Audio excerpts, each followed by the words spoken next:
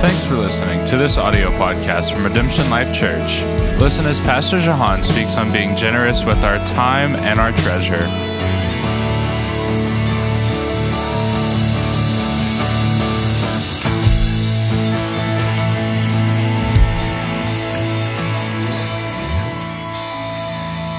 Good morning. How are you? Man, you look good today. Aren't you thankful the sweet Holy Spirit is in this place? I am so thankful for the presence of God. I love all of you, but it wouldn't be worth it to keep coming here every week if he didn't come. Amen? You're great. You're just not him. He's pretty great. Pastor is in Bolivia this morning with Pastor Lee and Pastor Steve and Lee from Glory Church. He said that it's been the smallest crusade they have been a part of yet. I think the partnership there was not as wonderful as they had hoped it would be, but they were able, because the crowd was smaller, to really lay hands and pray on. Well, that's not what I meant to say. Pray with most of the people. So it's been really beautiful, he said. But we miss him this morning, but we're covering him in prayer. Amen? Amen. We're going to jump right in. I have no jokes for you today. Sadness, mostly because I have a whole lot of other things I need to say, and I want to make sure that I allow for plenty of time. How many of you would say that you need God to do something impossible in your life? In just one little pocket. Like, everything's good here, but that right there needs a miracle. Yeah? Most of us in the room? I want to make a suggestion to you, and I want to take you to the Word on it. I've been digging this out for a little bit. I want to suggest to you this morning that when we need God to bring redemption and breakthrough to our lives, which is all of us that just raised our hand, there is a way for us to access that. The pastor's been talking about what do we do when something is amiss, when something seems amiss, when God has made a promise and it's not yet lined up. And so I feel like what I'm sharing today is tagging on that, maybe from a different angle. God had an impossible situation once. He made us, and we surrendered all that he had given us to our enemy. And so there needed to be a way for him to redeem us. And when we needed redemption, when we were on the other side of an impossibility, God did something. God gave. Let's go to John 3:16. It's a very familiar passage of Scripture. I'm going to read it in the Passion Translation, mostly because we're so familiar with other translations. Sometimes when you've read something 10 times, you can just drive right by it, right? Anybody else guilty of that? I'm sorry I sound like a dying frog. It's September. I don't really know how to fix it, but I'm trying. Thank God I didn't have to sing today. John 3:16, for here is the way God loved the world. He gave. And he didn't just give, he gave his only unique son as a gift. So now everyone who believes in him will never perish, but experience everlasting life. Let's go to Romans 8:31, 32. Another familiar passage of Scripture. How many of you said, well, if God is for me, who can be against me, right? Familiar passage of Scripture. So what does all of this mean? If God is determined to stand with us, tell me, who then could ever stand against us? For God has proved his love. Say, he's proved his love. How did he prove his love? By giving us his most greatest treasure, the gift of his son. I love this. And since God freely offered him up as the sacrifice for us all, he certainly won't withhold from us anything else he has to give. See, all through Scripture, especially in the Old Covenant and the Old Testament, God established this principle of first and giving and releasing what was most precious to you. But he led the way in that.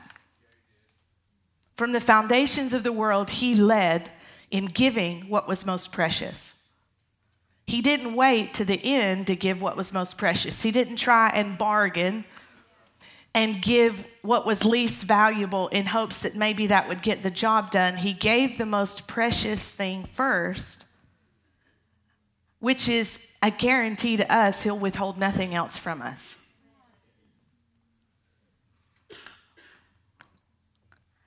John 3:27, a person cannot receive any one thing unless God bestows it. The car you drove here today, the house you woke up in, the jeans you're wearing, the earrings in your ears, holla.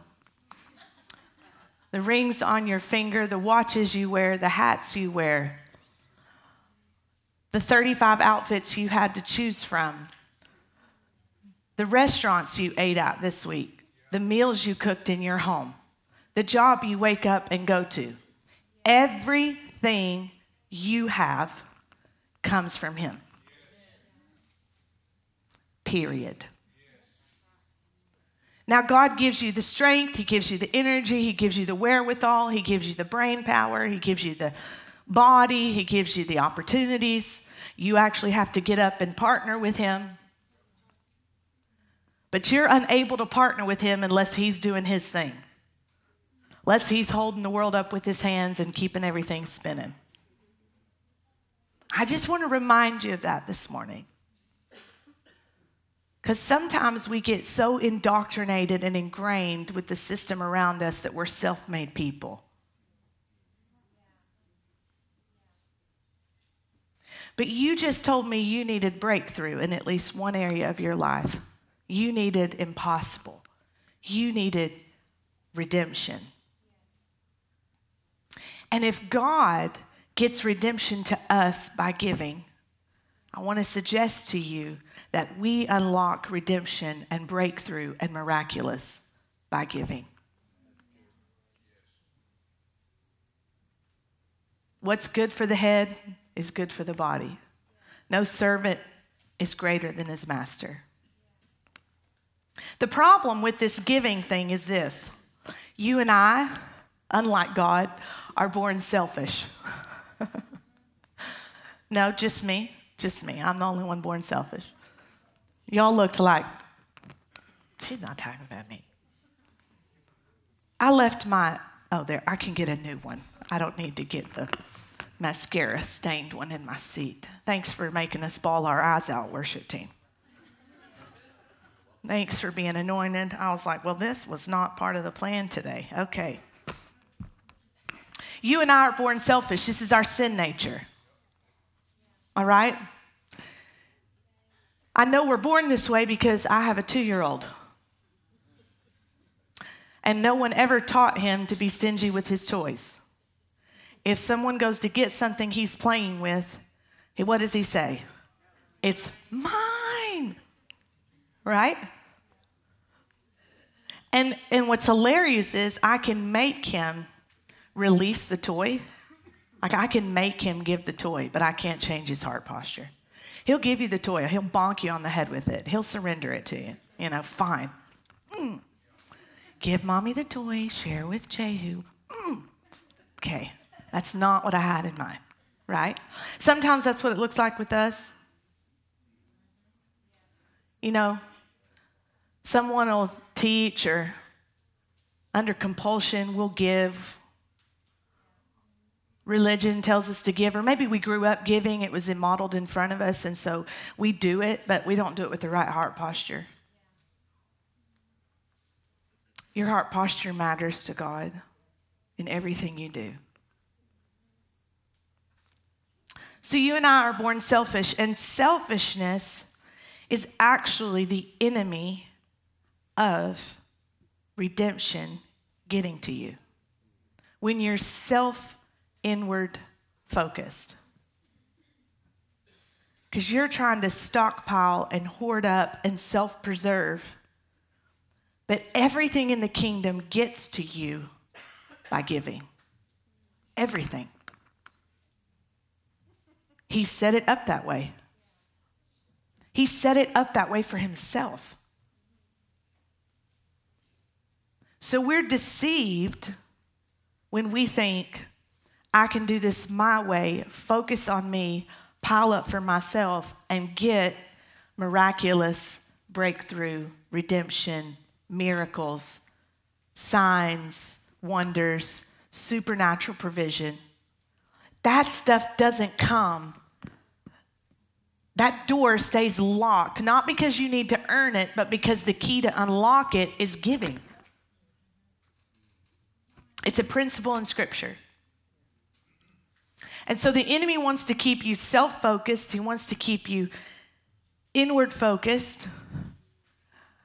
But when you're born again, see, you're born selfish, but when you're born again, you're born generous.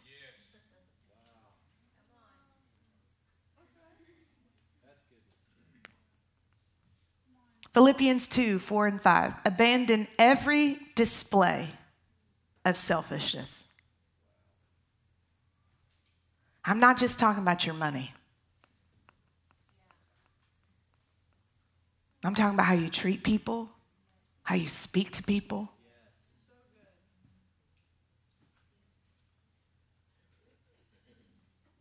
It's not just about you. Possess a greater concern for what matters to others instead of your own interest. And consider the example that Jesus, the Anointed One, has set before us. Let his mindset become your motivation. Well, Jahan, if I don't worry about me and I don't take care of me and I take care of others, who takes care of me? It's a great question. Your Father does. Because remember, you're not an orphan.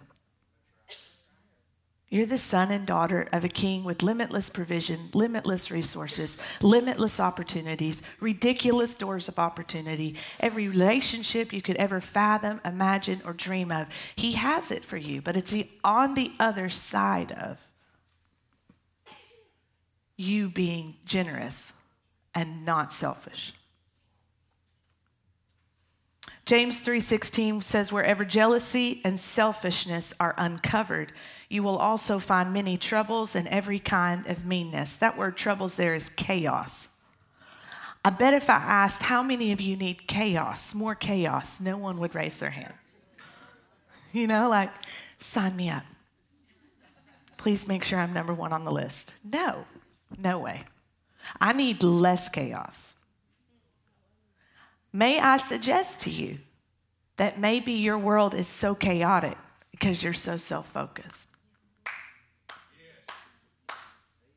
Because it's about you.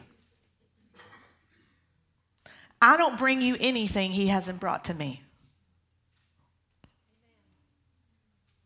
So I've been chewing on this stuff, going, ooh, that does not taste like chocolate cake, Lord. But see, I've been asking him for breakthrough. I've been asking him for miracles. I've been asking him for signs and wonders. I've been asking for a bigger building. I've been asking for more room. I've been asking God to do what's impossible for me to do. I've been asking for provision and resources that I can't muster up with if I work 90 hours a week. So my only option is do this on my own or do it his way. And his way means I release. I live with my hands open. I live aware of you and what you need and what God says I'm to give and to release. Not how do I make this work for me? What happens when we become a generous people is generosity breeds, not bleeds. Well, I mean, that'll work too, but generous. Some of you may feel like you're bleeding when you start to become generous, but generosity breeds blessing. And what does blessing bling? Blessing means, what does blessing bling? Wow, okay. Slow it down. Blessing means that things are planned for me. Like supernatural, crazy stuff happens like it was planned for me. I need that. I need blessing. No one in here would say, I don't need miracles. Right? No one in here would say, I don't need breakthrough. No one in here would say, I don't need provision. Right? So let me ask you a question. Let me give you an example, okay? If there were money boxes on the back wall right there, and that's how you deposited your giving. Most of us give online, right? Most of us are like, swipe, type it in. We're becoming cashless. That's another story. Okay, so let's just say, or let's say someone puts money in the bucket and they're passing it. Who in here would take that money out of the bucket or pull it from the box in the back and put it in your pocket? Why? Why not? That's ridiculous, right? I'm just trying to help us understand how deceived we are, right? How we can get so inward focused and think that God makes an exception because he understands what I'm walking through. No, his word is the word. He expects us to line up with it. No one in here would take the $100 bill out and say, thanks, God, that was amazing. I needed that, right? Then why do we, as a people, withhold the tithe? What's the difference? Because the tithe, according to the word, is not according to the law. It was determined before the law. It's a kingdom principle, and I don't have time to unpack all that, but there's a teaching online about it from about a year ago. It's his. The Bible actually says it is mine. He actually says that it belongs to him. He says it's holy and it's set apart. And so you and I would never take it out of there, but we'll withhold what's his. Same thing. And we do it because we're selfish. We do it because we have a plan. We have an investment portfolio. We have an account that we're building to build a house. We have this, we have this, we have this. And we explain to God, no, this is how I manage my finances. This is how I do this because these are my plans. This is what I'm doing, Sign off. And here's the deal. You can keep doing that, but you're essentially locking the door to any kind of supernatural, breakthrough, miraculous, crazy, amazing stuff happening in your world. Because you've determined the parameters of your life are self-made, and I got this. I'm going to do this my way.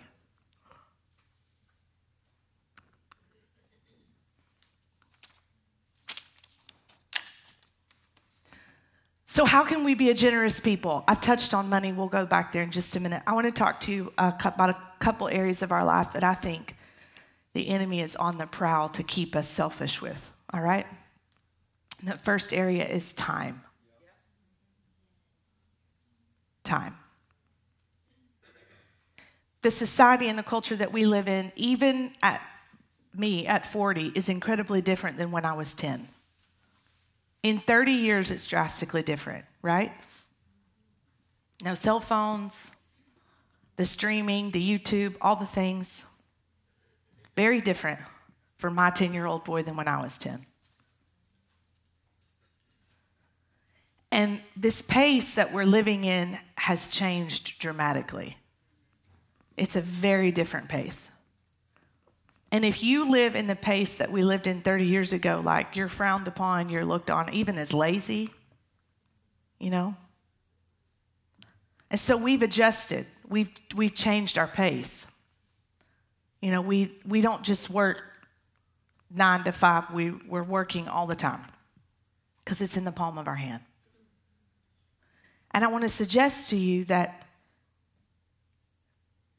time costs us something when we don't manage it right. And it costs us relationships. First relationship it costs us is obviously the Lord. Because we don't have time to read his word. We don't have time to pray. We can't steal away for 30 minutes. That would be unheard of. I don't have a 30-minute window. Because this new pace, this new technology 2023, it's crazy. I'm thinking Jesus has got to be coming back soon. It cost us a relationship with him because we're so crazy busy. I can't tell you how many parents and families I talk to that don't do dinner around the table. Their interaction is like this. You know, we got work, we come home, then we go to this practice, and we go to this meeting, and we go to this, and we go to this, and we go to this, and we go to this. And so how we're stewarding our time, building our own kingdom, and I dare say, I don't want to step on anybody's toes, but some of the things that we invest so much time in are absolutely fruitless in the eternal realm of things. You know, like you spend hours and hours and hours for your kid to go play this sport or go do this or for you to build this or whatever. And it's like, does this have any impact on eternity? Maybe that's harsh and unkind, but I just don't understand it. And the fruit of it isn't very great either because your marriage doesn't look so great. And your families, you know, your kids, you're not connected. But boy, you're making your practices and you're getting to your meetings. And it's like, oh. How do I be generous with my time? I mean, I am. I'm spreading it out all over the place. I mean time invested in the kingdom. In him first. Not you first and him leftovers. Because I think that's how a lot of us do it. He gets leftovers. Spouses get leftovers. Kids get leftovers. The evidence of it is surely in our statistics. Because 50 years ago, our divorce rate inside the church was 6%, and now it's the same as the world's. So we're not doing something right.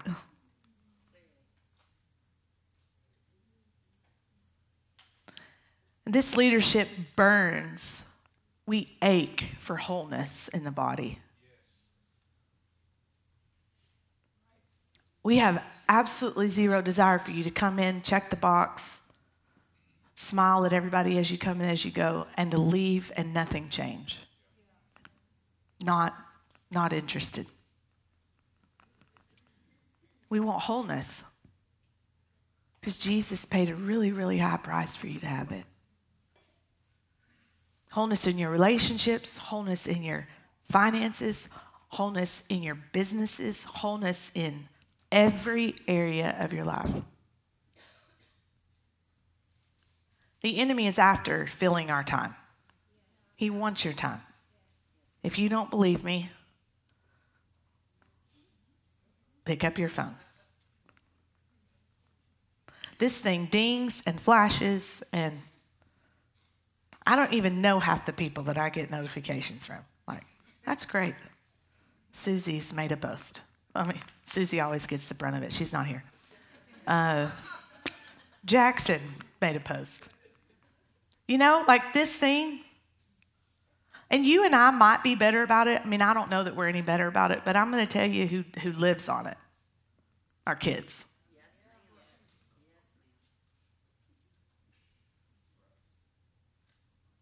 I wonder if our kids will be able to awkwardly sit at a table on a date one day and fumble through their words like you and I did.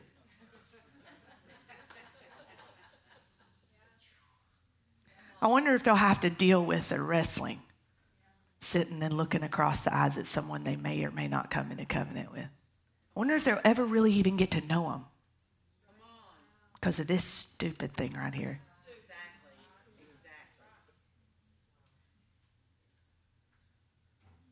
I wonder if they'll know what it's like to go on a honeymoon and just turn the radio up, lay their head down in their spouse's lap while they drive 75 miles an hour and talk about stories and memories and laugh their heads off? Or will they be watching someone else live or do something stupid for 20 seconds for a laugh? The enemy wants your time. And he wants your kids' time.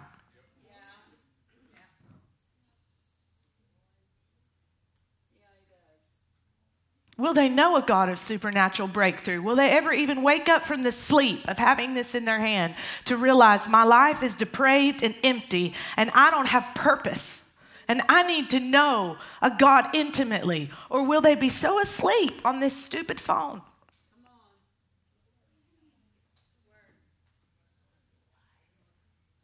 If you've got children in your house, wake up. Set downtime.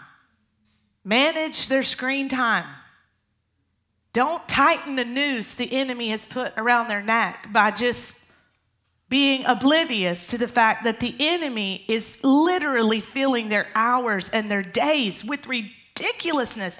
And don't tell me, well, they don't understand the word or they can't memorize the word. They understand everything that comes down the pipe into their hand. And it's worth nothing in eternity. Nothing.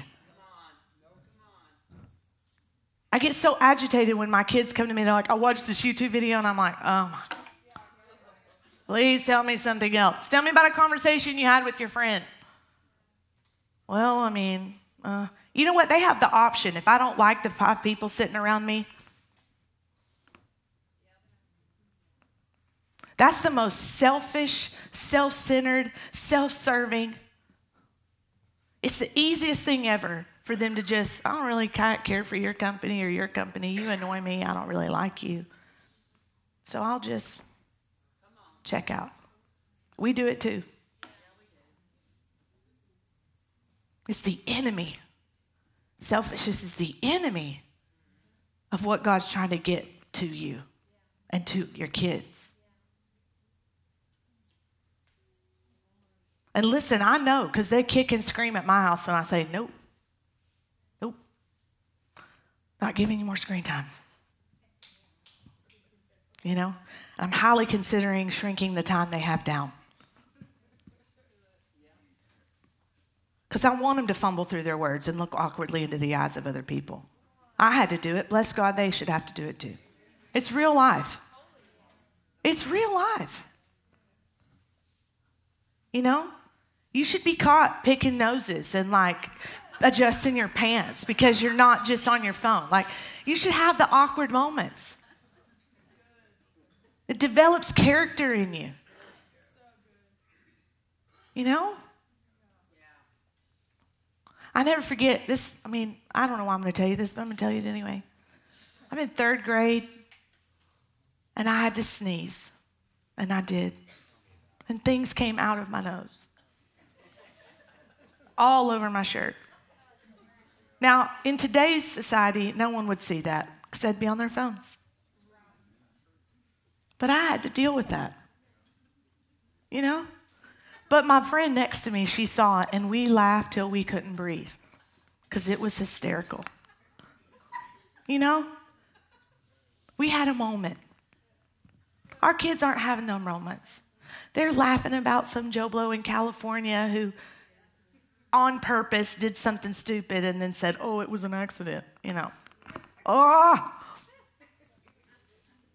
We need to steward our time. It's priceless. I don't know about you, but sometimes when I lose $20 or I lose 2 hours, I'd rather lose the $20 because I can't get my 2 hours back. And I needed my 2 hours. And I'm annoyed that I lost 2 hours. $20, I can make another $20. I'll figure that out. But 2 hours, oh my God, I needed that 2 hours. Time is priceless. How are you stewarding it? Are you generous with it for the kingdom of God? Do you have time to give your life to kingdom purpose? Or are you so busy in the kingdom of Babylon building your own wealth that Matthew says will be rusted and destroyed and eat up? Don't believe me? Go look at the house 6 houses down that's been abandoned for 6 months, that someone spent all their time and all their energy in buying it, and now it's evicted and it's corroding and falling in and dilapidated, and that was somebody's stockpile.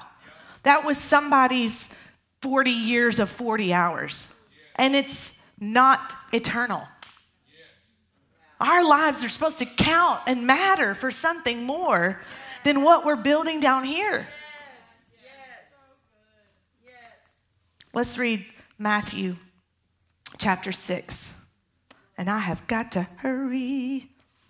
All right. Matthew 6:19, I'm going to read from the Passion. Don't keep hoarding for yourselves earthly treasures that can be stolen by thieves. Material wealth eventually rusts, decays, and loses its value. Instead, stockpile heavenly treasures for yourselves that cannot be stolen and will never rust, decay, or lose their value. For your heart will always pursue what you value as your treasure. I think for time's sake, I'm going to rush on to verse 33. Above all, constantly chase after the realm of God's kingdom and the righteousness that proceeds from him.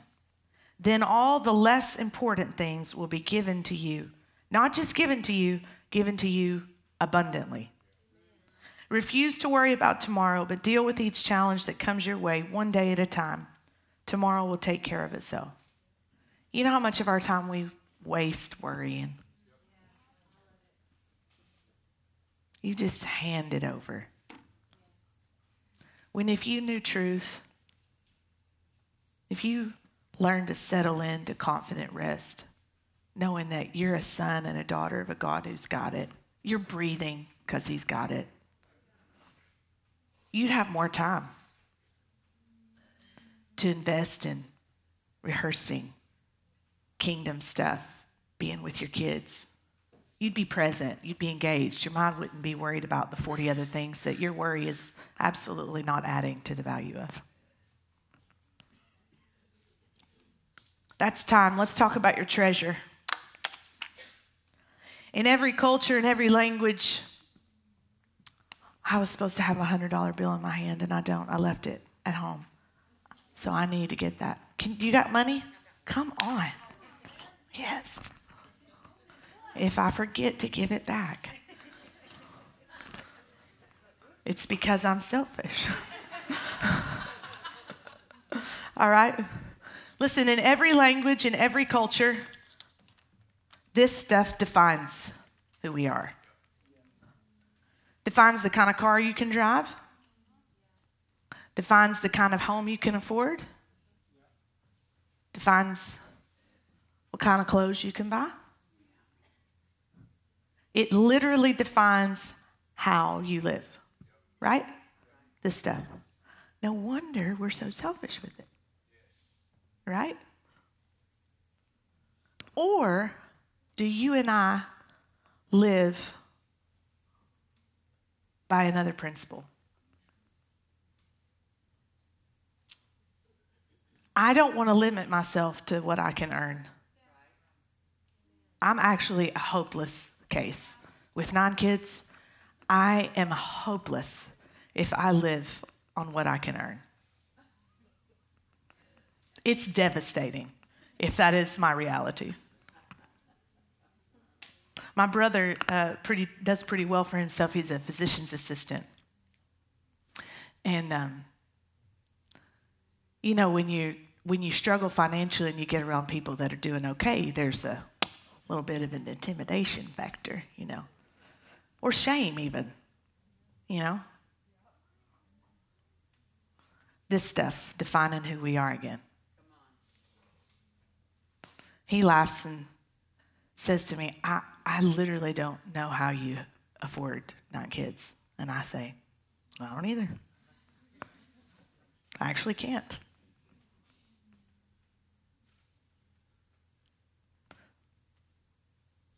I can't do it. But I don't have to. I'll never forget, we had the 6 at the time. We were struggling. Oh my gosh, we were struggling. And I was up on stage ministering at something, and this precious lady, her name was Prophetess Joy. There's just nobody like Prophetess Joy. Probably weighed 400 pounds. Couldn't walk, big, boomy voice. And just the woman, it's like she had a direct line to the Lord, She'd call you at 2:30 in the morning and say, "Thus says the Lord," and you were like, I promise. And this was our first encounter with her. We were in the back, or my kids and Michael were in the back. He had all 6, like little ducks on a row back there. And I'm up leading, and she does not know that he is my husband. So she approaches him to speak to him, and she's like, "I normally would not speak to you if your wife weren't present. Obviously, you have a wife, you have all these kids, but I don't know who your wife is." And he was like, "Well, your wife, my wife's on stage." And she was like, "Oh, well, we won't wait on her then." And she says, "The Lord says he's about to immerse you in provision." And he was like, "Amen." Who doesn't want that word? Right? She said, "The Lord says he's about to immerse you in provision." And she said, "I don't have much, but I got a $20 bill." She said, "I want to give you this $20 as a down payment, but the Lord says he'll confirm this word in the next 7 days." And I'm hearing about this after the fact. And so I'm thinking, 7 days, okay. This is the fastest turnaround I've ever seen. 7 years we've been like scraping the bucket. Anyway, so we go to this service, and there was a lady there that I knew from a distance. I knew she was wealthy. I didn't know till much later that she was a billionaire, but I knew she was wealthy. I mean, her purse and rings let me know she was wealthy. By the way, you know what we do when we want to excuse ourselves from looking inside of our own heart and our own heart posture? And we say, "Well, if I had more, I'd give more." No, you wouldn't. No, you wouldn't. It's just an excuse for you to not look at your own selfishness. It's easy to look and go, "Well, if I had that, I would give more." They got more because they give more. And I'll tell you that story in a minute. But anyway, so we're in this service. This lady walks up to me. She hands Michael a check. She hands me a check. And if you've heard this story, forgive our repetition. I'm going to backpedal. Prophetess Joy said, "I'm about to immerse you in provision." And she said, at the time we had 6 kids, right? And she said, "The Lord says that if he has to plant a money tree in your backyard, a tree for each one, to provide for their school, their cars, their clothes, all the things that you're worried about not being able to provide, he says he'll do it." That was really good news. I mean, really good news. Fast forward 3 days later, she said within 7 days, this lady comes up, hands Michael a check, hands me a check, a total of $26,000. And for about 3 minutes, I was really fired up. Because I was like, this is a lot of money. Never seen this kind of money on a check before, especially with my name on it. And then I had this overwhelming sense of, oh, crap. I don't get to keep this. You know why? Because I don't need $26,000. I need $2.6 million for what's in my heart. And I didn't have any seed. I mean, I had little pockets of seed, but seeds reproduce after their own kind. And so God gave me a seed with more zeros in it so that I could produce seeds and trees of that kind. So within about 3 minutes of the check and the of me and Michael, we knew this is seed. This isn't bread. Judas Iscariot, when he watched Mary give 300 denarii or a year's wage of oil on the feet of Jesus, $26,000 a year's wage. He said, we should have sold that and spent it on the poor.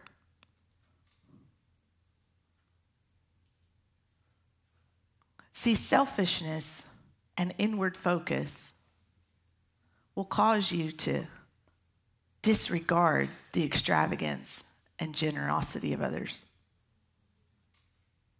because it excuses you from being generous.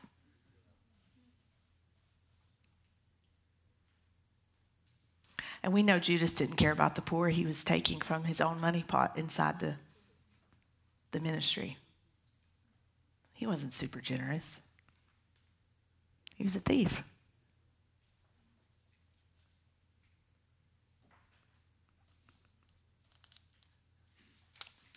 Let me tell you another story, and then we're going to wrap this thing up. Here's the deal. When God wants to give you a generous heart, the enemy wants to give you a grieving heart. He wants you to grieve and be afraid because you think you're about to lose something, when nothing could be further from the truth. What happens to us when we're born again, not only does God give us a generous heart, he gives us a grateful heart. And I understand everything I have comes from him, and nothing that comes to me comes without his mercy and his kindness and his goodness that's chasing me down and following me. So why in the world wouldn't I release back to the one who gave, right? Instead of being grateful, the enemy wants you to be greedy. So I love Robert Morris from Gateway. He's a phenomenal teacher, phenomenal teacher. And he teaches about so much of this stuff, probably, I think once a year, maybe twice a year. He just rehearses this with his people. And they're literally all over the world. Their church gives $20 million alone to missions. And so, as leader and Michael and I, shepherd of this house, this mission and vision we have that is not a $26,000 vision, or I'm learning, not really even a $2.6 million vision. It could be a $2.6 billion vision for the things that are in our heart that we want to do. We don't get there without giving. We don't get there without the spirit of generosity hitting the hearts and minds of the people that we're in covenant with, that we're in partnership with. So I've sat under this man's teaching because, number one, he's phenomenal. Number two, he's anointed to do it, and he is doing it. So he has an elder there about, they've been with him from the beginning of the church, and the elder is a businessman. And for the first 15 years of his business, this one elder in the church gave 50% of his income to the Lord. 50%. And of course, this elder sits under the teaching of Robert Morris, who's all about giving and ridiculous, extravagant generosity. Did you know that David, by the way, King David, is said to have given $21 billion in our day's economy to the building of the temple?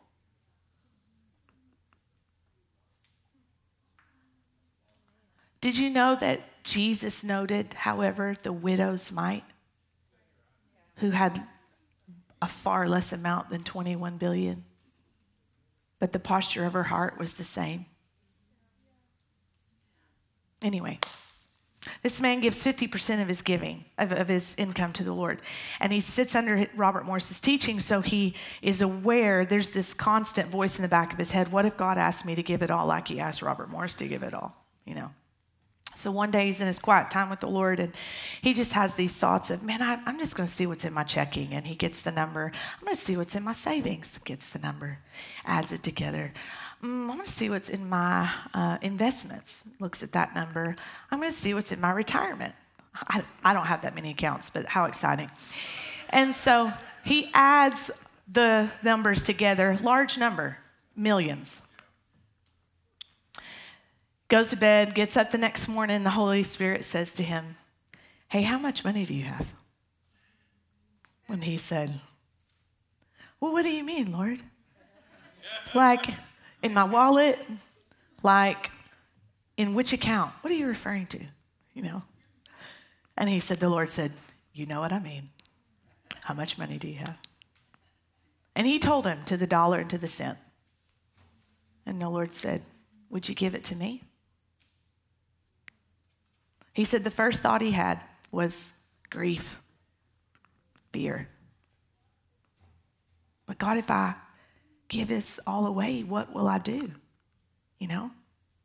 He said, and then the second thought he had was joy. Because he thought to himself, you must not ask a lot of people to do this.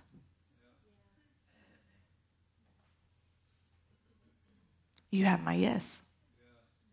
And him and his wife gave it all away. 18 months later, every account, all 4 accounts, double what was in them when he gave it away. The Lord has not done that since, and he had not done that before. But the Lord said to him, I want you to know that I can do in a calendar year what it took you 15 to do. And I could have done it in a day. God's not asking you to give your time or your treasure to take stuff from you. He's trying to open the double doors of redemption to the things you have begged and cried out for. The things that you say, this is impossible. I can't do this on my own. He's saying, there's a way to get it. He who loses his life will find it. Don't build a house down here, build a house up here. You're just passing through here. This is the smallest portion of your life. Because when you accepted Jesus, you took on eternity. You're living eternity now. You're going to change bodies. Thank you, Jesus. Hallelujah. But you are living in eternity now. So start investing in eternity now. Amen. I am 2 minutes over. Let me just say this. The anointing of Michael has come upon me. Let giving flow from your heart, not from a sense of religious duty. Let it spring up freely from the joy of all giving, because God loves, say it with me, a cheerful giver, right? You know that. That word is actually better translated hilarious.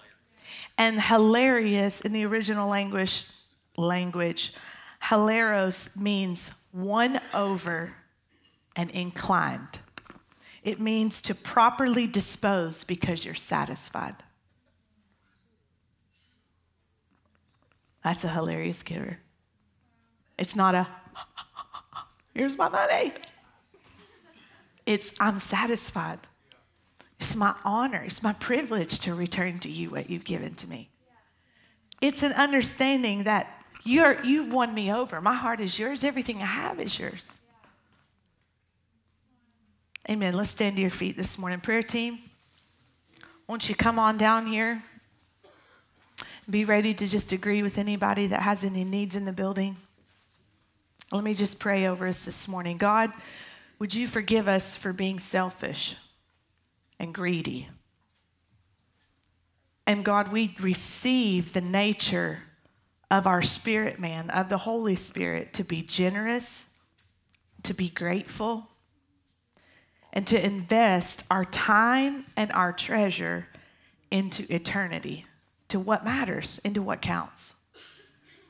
God, would you help us to steward our children with an eternal mindset, with kingdom purpose in mind? Would you help us to steward everything in our hands, understanding that we're living for a moment bigger than right now?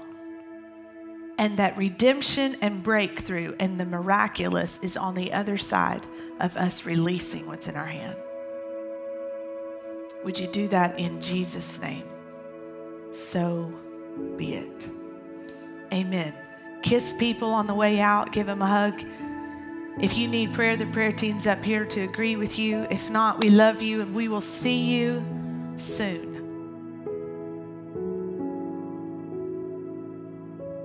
Thanks for listening to this audio podcast from Redemption Life Church. Be sure to stay connected with us on Facebook, Instagram, and YouTube at Redemption Life Church.